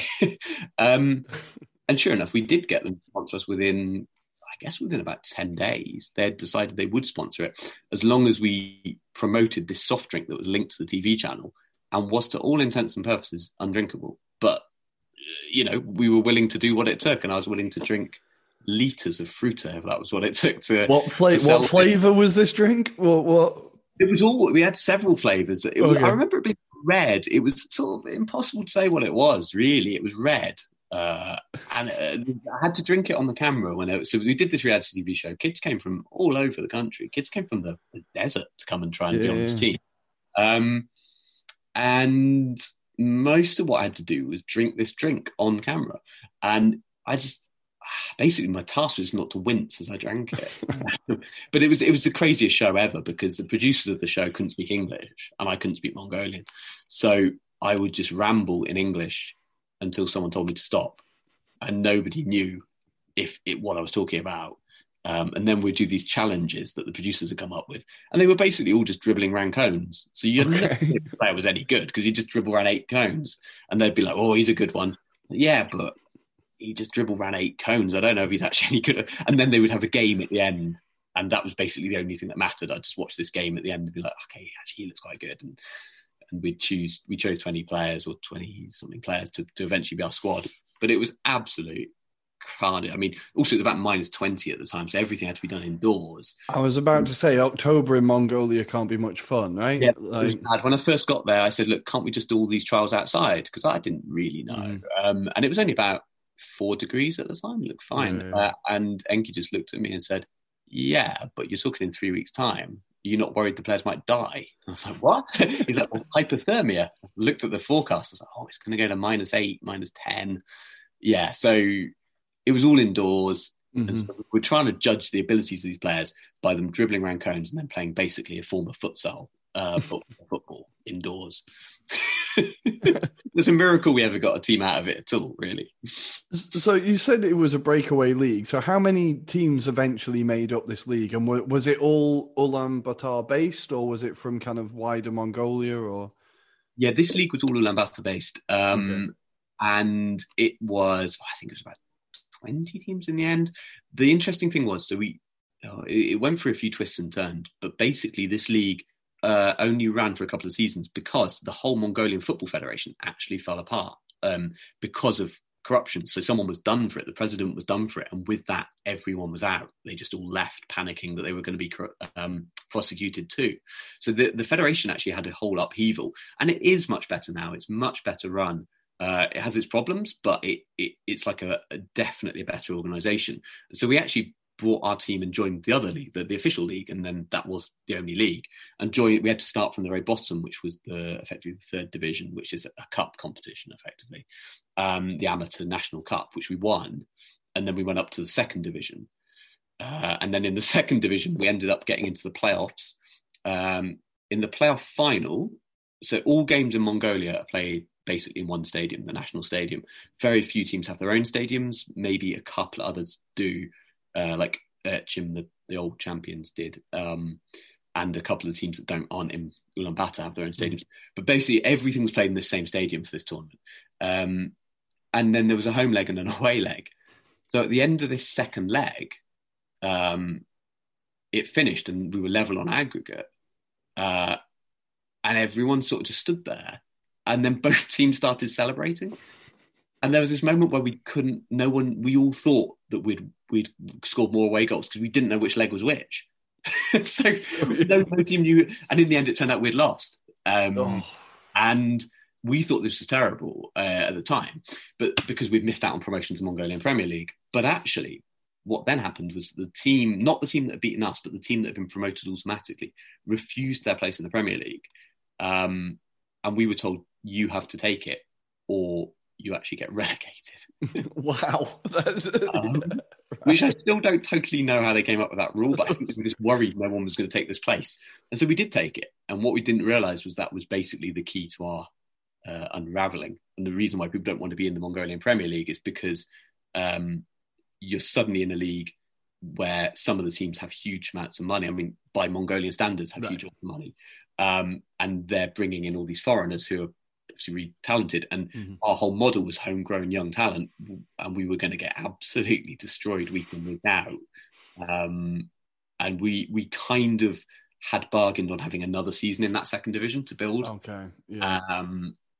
And we were suddenly thrust into this absolute chaos.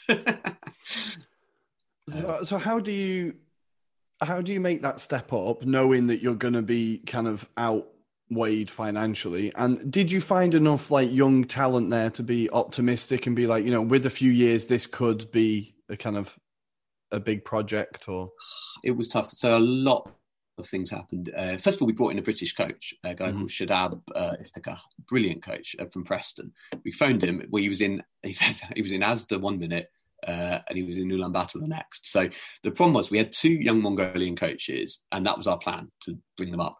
The rule is once you're in the top division in Mongolia, they have to have a certain license. I think it was probably equivalent of an A license, and they didn't have it, these young coaches. So we suddenly were told you have to have a coach with this license or you can't start the season.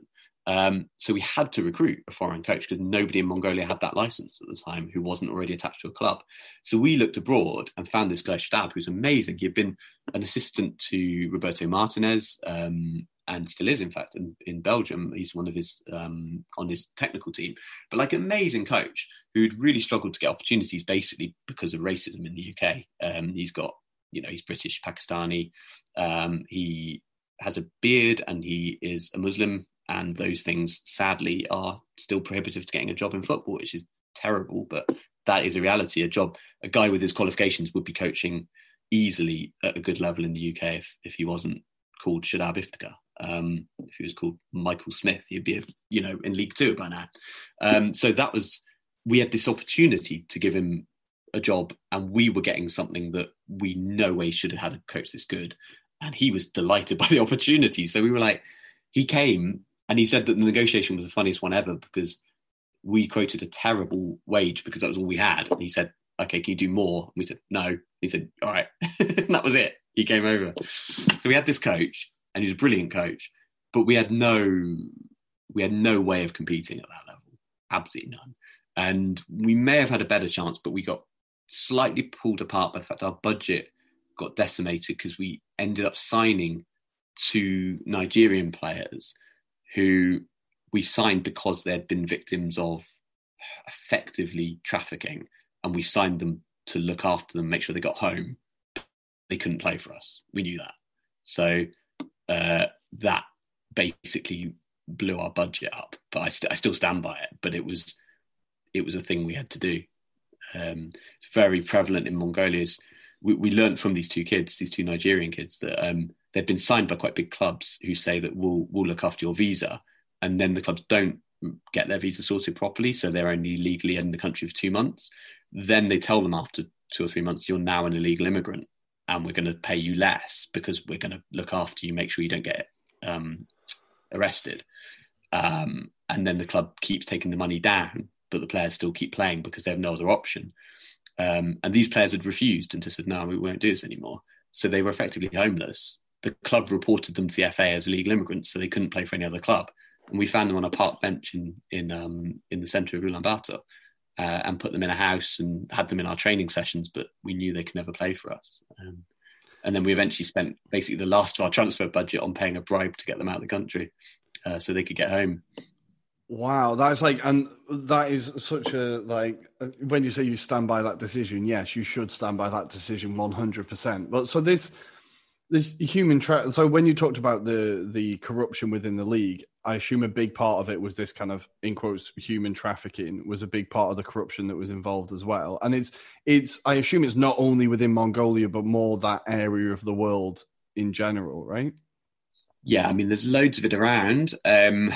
I can't really speak for how common it is, and I think things probably are being done to try and stop it. This is a few years back now, but it's a really common practice, and it's really awful. It's just dreadful. I think it's done in different ways, and I think the way they operated with these guys was very clever because it basically created a scenario where their only option was to turn themselves into the authorities, which is a terrifying thing to do in a country you don't know, where I think they could have gone to prison according to the law there, and no one's likely to do that, or try and contact their families back home who are very poor, from a very poor part of Lagos, try and get them to summon the money to pay their fine and get them back out, which in itself would have been a massive task, but also the shame that would have brought upon them, given that their whole thing when they left was, I'm going to make something of myself, That was why they left Nigeria, to make their families proud, to sort of make their money.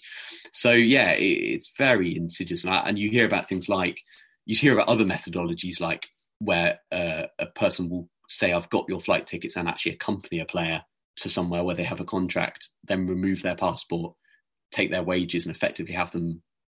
It's effectively slave labour. So you hear about very different methodologies, but it's rife in football, and Central Asia is very bad. I think Laos and Cambodia, again, you get these situations develop very easily. And right now you told us you're actually working at a project to prevent player trafficking from happening. Can you tell our listeners a bit more about this? Yes, I set up something, just set up something with a friend of mine, Dominic Stevenson, and we set up a project based along these lines. It's sort of similar.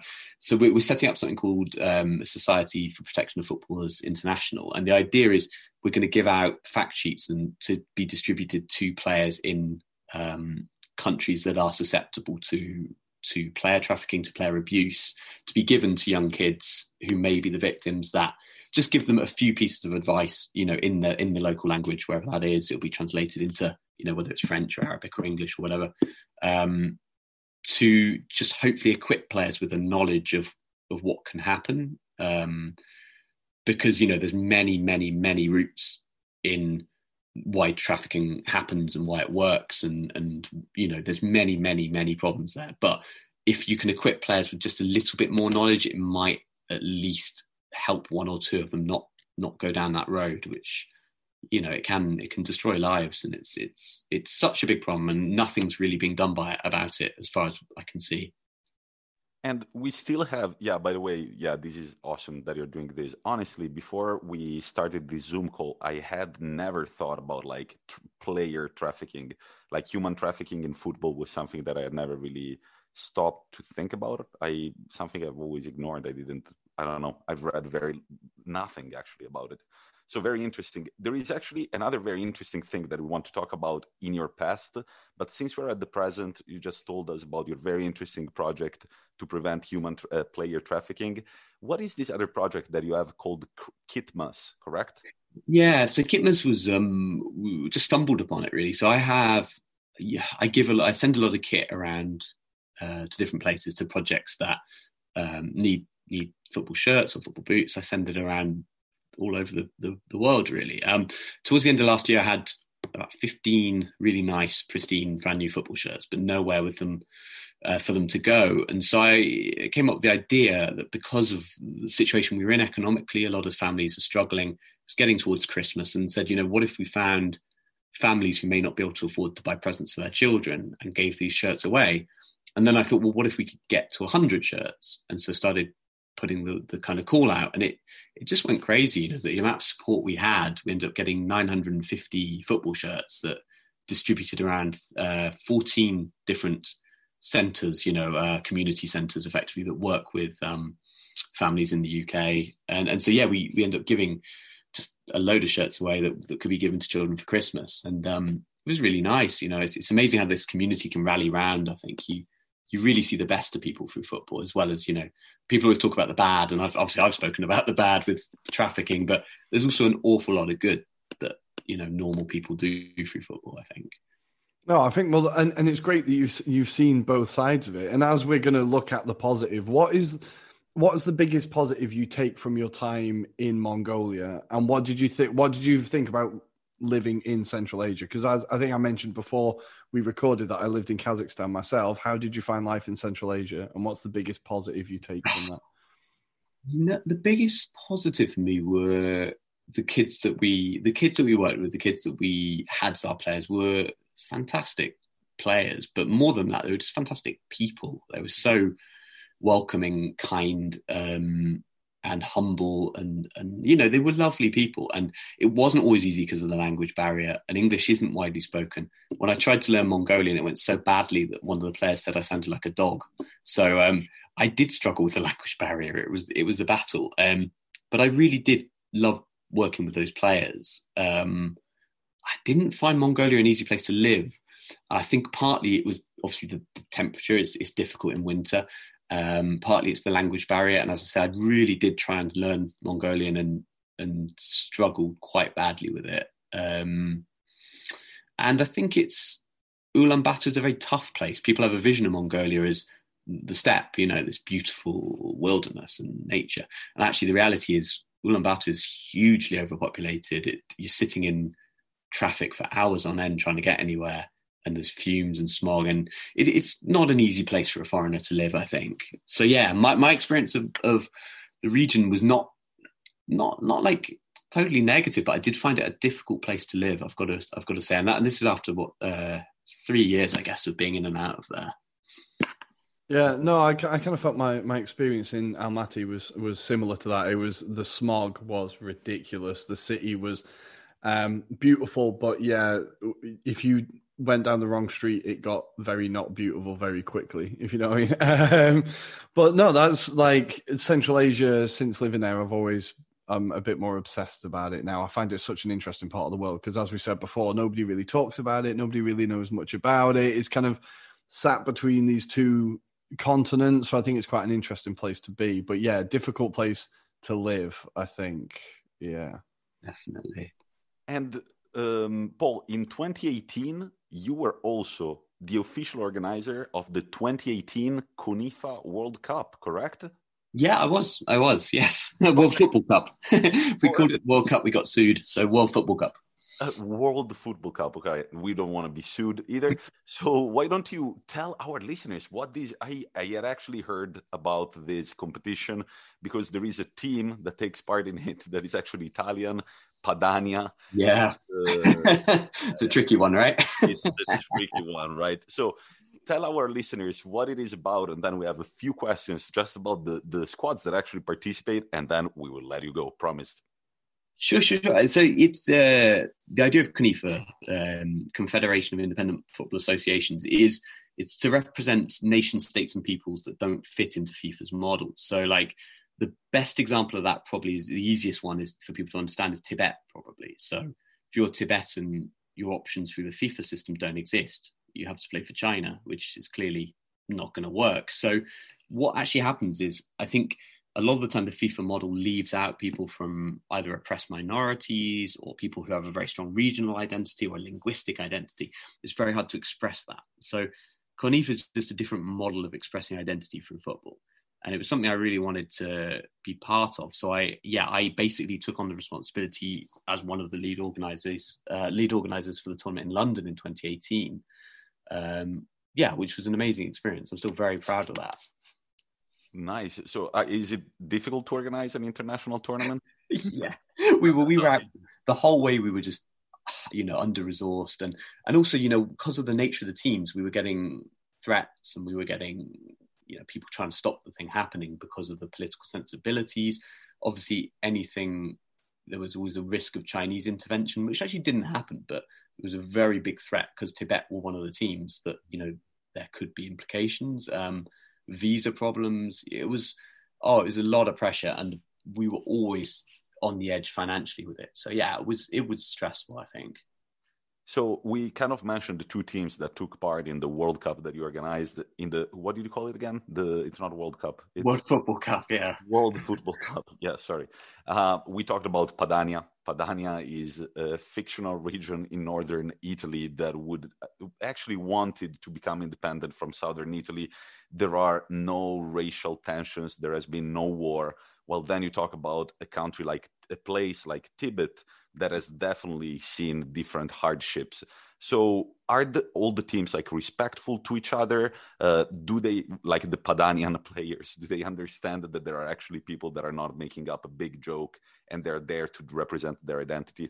Yeah, now it's really interesting you mentioned that. So yes, basically, I never personally had a problem with the fact there's a broad scope in there. So I think what you don't want to do is say, this is a thing for people who have been oppressed and all of you go together because you're oppressed peoples. I think there's something almost counterproductive in that. You're setting people as victims and you're saying, here you go, here's a group. So I never had a problem with there being quite a wide range of, there being more regional identity rather than we're all persecuted peoples. And actually the teams got on very well and related to each other through that.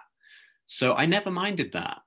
I did, if I'm totally honest, I had issues with Padania because having been someone who had studied Italian, who had lived in Verona, I certainly saw the connotations with Lega Nord and Padania. I was nervous about Padania.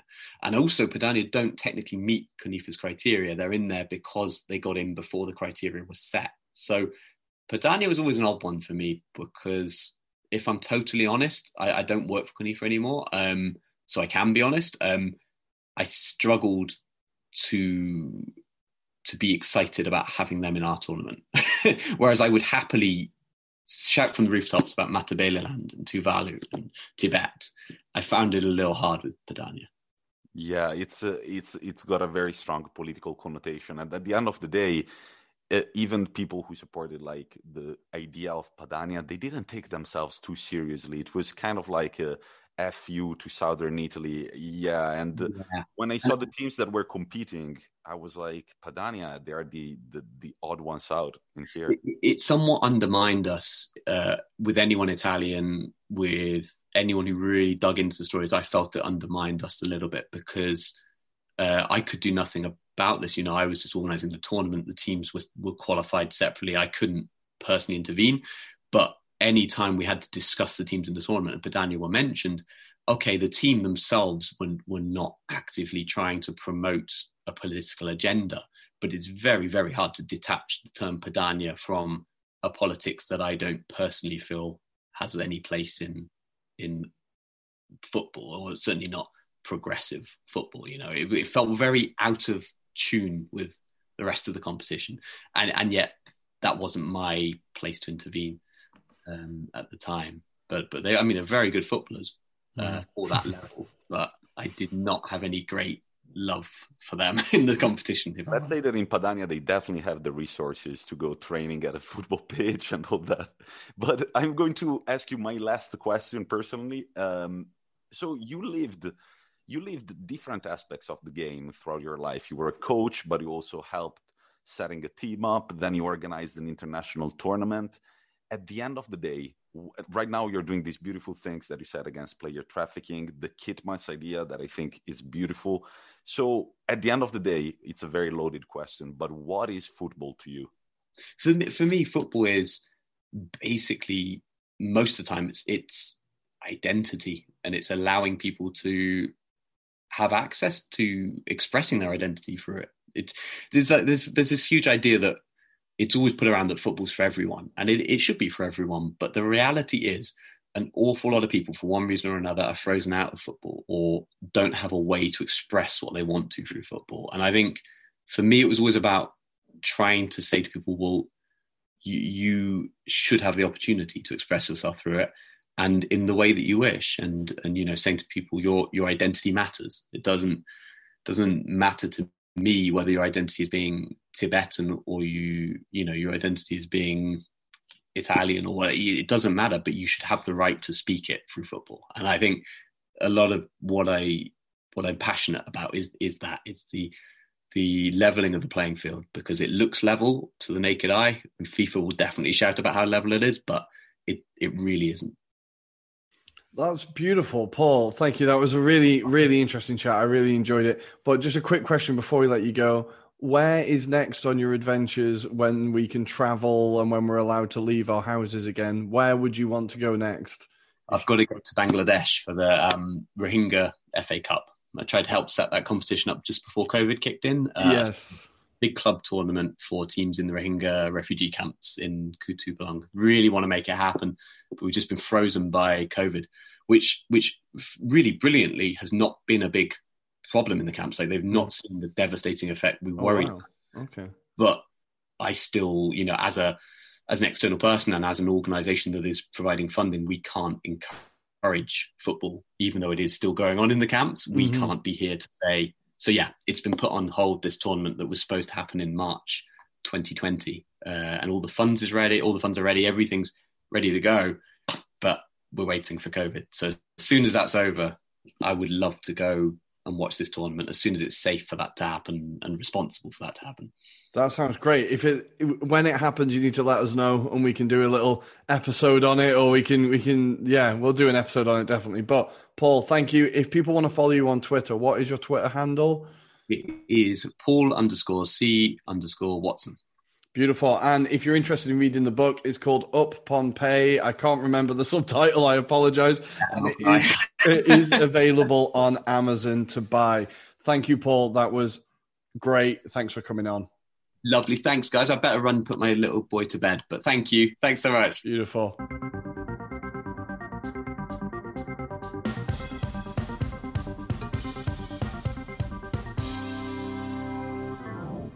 Well, Tommy, I think that was a fascinating chat, right? I think there was a few topics we covered there that I really didn't expect to come up in the podcast. A super interesting guy, super chill.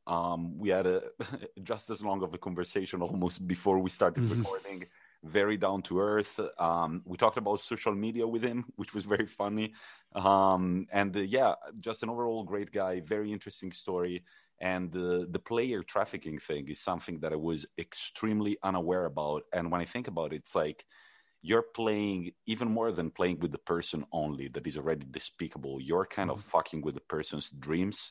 And I think that is a level of just meanness that is kind of exaggerated. But Yeah, interesting. Definitely follow the guy on Twitter. Follow all the work that he's been doing because it's very, very interesting. And guess who is in dire straits with guessing the mysterious player? That's me. We're going to see how Tommy does now. So, for the listener, we will recap the clues. So, the club he has spent the shortest amount of time at is Kaiserslautern, the once great Kaiserslautern. He has 98 caps, so close to 100 for his country with 42 goals, 159 career goals in total. And he has played with Roy Mackay, Cloud Makalele, and Ricardo Quaresma. Now, me and Tommy have talked backstage, and Deportivo was not a clue. So Tommy is still going to get 3 questions. Deportivo is not a clue. Okay, so did I play at Chelsea? Yes, I did. No, did you? No, Right. yes, I did. Yeah, correct. Okay, did you play at Chelsea? Yes. Are you a striker? No. Jesus. Okay. And last question: Am I Europe? Are you European? Yes, I am. Okay, so Kaiserslautern. I really don't know this team. I'm assuming they are German, given the name. Yeah, Rory's nodding. Thank you. I'm assuming they are German. I want to think this is I might have it. This is the first team that he played for. I'm thinking of German players that have played at Chelsea, and the only one that I can think of is Ballack. I wouldn't know when Ballack played with Quaresma. Let me think about it. Quaresma, weird career. I kind of lost track of him after he left Inter Milan. He won the Champions League at Inter Milan. That's mental.